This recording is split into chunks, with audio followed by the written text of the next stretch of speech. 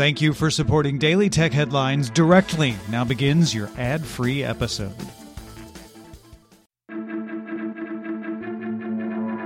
These are the Daily Tech Headlines for Thursday, May 2nd, 2019. I'm Rich Strapolino.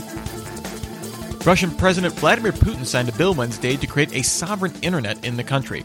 As of November 1st, Russian ISPs are required to route traffic through nodes controlled by the communications and censorship regulator Roskomnadzor, and mandates the creation of Russia's own domain name system.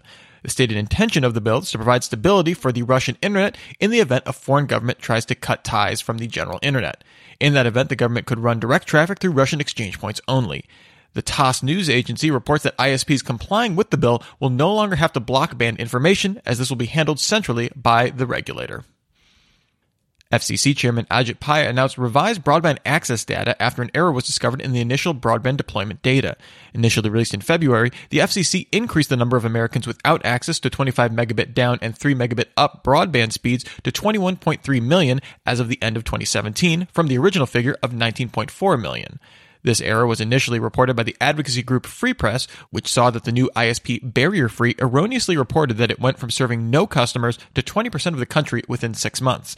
The FCC also lowered figures for high-speed and rural broadband deployment. The figures are part of the FCC's broadband deployment report, which is currently being voted on by the FCC commissioners before a full release to the public. Politico reports that a possible settlement in discussion with Facebook's and the FTC would require appointing a federally approved privacy official and creating an independent privacy committee that could possibly include Facebook board members. Facebook CEO Mark Zuckerberg would also reportedly be named Designated Compliance Officer for Privacy, making him personally accountable as part of the deal.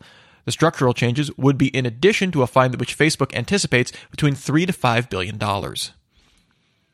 Nikkei reports that, according to sources, server maker Supermicro notified suppliers to move production out of China to address customer concerns over potential espionage. The company also plans to expand its in-house manufacturing, breaking new ground on a Taiwanese factory on April 29th, with plans to expand into Silicon Valley as well. Digitimes analyst Betty Xu reports that less than 50% of Supermicro motherboards were made in China in 2018, compared to more than 90% the year before. The espionage concerns originated from an October 2018 piece in Bloomberg Businessweek that alleged some Supermicro motherboards had malicious chips implanted in attempts to hack customers like Amazon and Apple, which all three companies strenuously deny. In its Q2 earnings report, Qualcomm stated that it would receive between $4.5 and $4.7 billion in additional revenue in Q3 as part of the settlement with Apple over intellectual property licensing, below analyst expectations of $5.29 billion. Qualcomm further stated it expects the 6-year patent license and a chip supply agreement as part of the settlement to generate an additional $2 per share in earnings. Overall, Qualcomm reported it earned 55 cents per share on $4.88 billion in revenue, beating analyst expectations of $4.8 billion. Fitbit reported in Q1 the company lost an adjusted 15 cents per share on revenue of $272 million, beating analyst expectations of $260 million in revenue on an adjusted loss of 22 cents per share. The company reported that smartwatch business grew 117% on the year, while its dedicated fitness trackers grew at 17%. Overall, devices sold increased 36% on the year. On the earnings call, CEO James Park stated future revenue growth for the company will include a plan to launch a premium service offering, integrating Fitbit data and other sources to diagnose health conditions, provide health insights, and coaching guidance.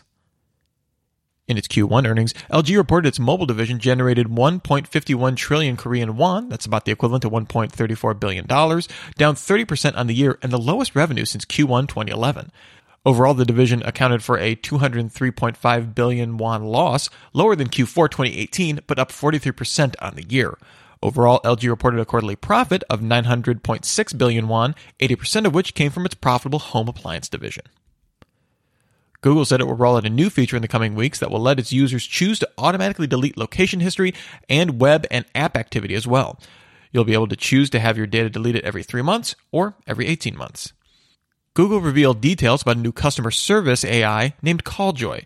It's like Duplex, but for incoming calls. It can answer questions like business hours, text URLs for things that can be done online, and refer customers to human operators as well. You have to use a new phone number for it, and it can only be linked to a single location. Google will charge $39 a month per line. And finally, a study from scientists at Oxford estimates that Facebook, at its current growth rate, will have 4.9 billion dead members by the year 2100. In an odd bit of statistics, if Facebook stopped growing right now, which by all accounts it won't, that would mean more dead members than living ones by the year 2070. Right now, you can choose a legacy contact and accounts can be memorialized after you're gone. The Oxford scientists say Facebook should invite historians, archivists, archaeologists, and ethicists to participate in the process of curating the vast volumes of accumulated data that we leave behind. To quote the study, deceased may outnumber the living if current growth rates continue, raising questions about what happens to our data.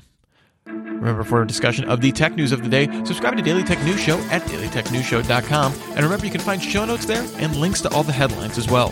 Thanks for listening. We'll talk to you next time. And from all of us here at Daily Tech Headlines, remember, have a super sparkly day.